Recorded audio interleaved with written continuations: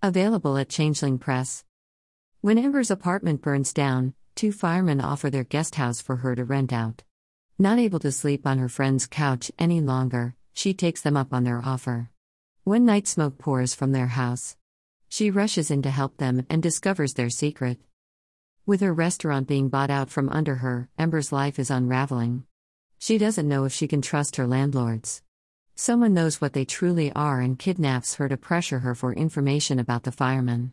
When she doesn't talk about her green-skinned firemen, the situation only gets worse. As love grows between Ember and her aliens, the world closes around them. She needs to get closer to them, but men invade their home. In order to save them, she will have to give up everything she knows. Excerpt. The smell of smoke clung to her clothes even after washing. She stared at the remnants of what used to be her apartment. Everything she owned lay under the debris and waterlogged rubble. The flames had started on the floor below her. She'd gotten out of there by the skin of her teeth. The firemen had woken her up. The fire alarms in the building hadn't gone off, nor had the sprinklers. After her complaints to the landlord, nothing had been done to get them fixed. Former tenants' trash filled the basement, a fire hazard waiting to happen. Ember, like the other tenants, needed to move forward with her life. She could sleep on Anne's couch for as long as she wanted. However, Anne lived in a one-bedroom apartment. A set of sliding doors separated the living room from the bedroom. Ember's mind raced all night to plan how she would get on with her life. Thankfully, Gus hadn't been a dick and told her he would look after the restaurant until she got back on her feet. "You shouldn't be here. It's very unsafe." Ember glanced up. Faded jeans hugged toned legs. He wore a white t-shirt with one F7 on the upper left chest. Symbolic flames bracketed the numbers. Shaggy blonde hair covered his ears. Intense blue eyes flecked with green stared at her. Something about those eyes looked familiar. Defined cheekbones carved a long line down to his strong jaw and a chin with a small cleft. His lopsided smile made her blush and pull her gaze from him. "Everything I owned was in here." She gestured to what used to be her home. "I thought I might be able to find something." Ember didn't recognize the total stranger because she knew all her neighbors by sight. "If it's so unsafe, why are you here?" "I'm the idiot who lost his extra pair of gloves. This was the last fire I worked, and they're not on the truck. I've looked everywhere else, so this is the place they should be." "Wait. Fire?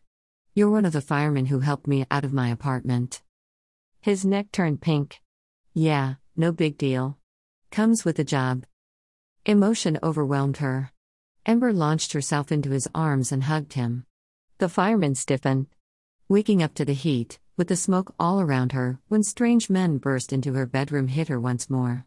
She tightened her arms around him as tears burned her eyes. She pressed her face into his shoulder. "Hey, it's okay." He patted her back. She wiped her eyes and turned away, embarrassed by the display. "Sorry. It's a big deal. You and your partner got me out of there. You should have heard your smoke alarms going off." "They didn't go off, and I sleep like the dead. The most important thing is you got out." Ember nodded. "Yeah. Guess so. Hey, is there some way I can thank you for what you did?" "It's part of the job. No thanks needed. I should really look for my gloves." Ember sighed as the man stepped away and focused on the burnt rubble. She scrutinized the pile to look for his gloves, but all she could make out were yellowed melted bits of plastic, the shapes of gutted furniture, and the demolished walls. Nothing of what he wanted was in the wreckage, and nothing remained of her life there either. All she had was the restaurant and her friend's couch. The fireman poked at the debris with his boot.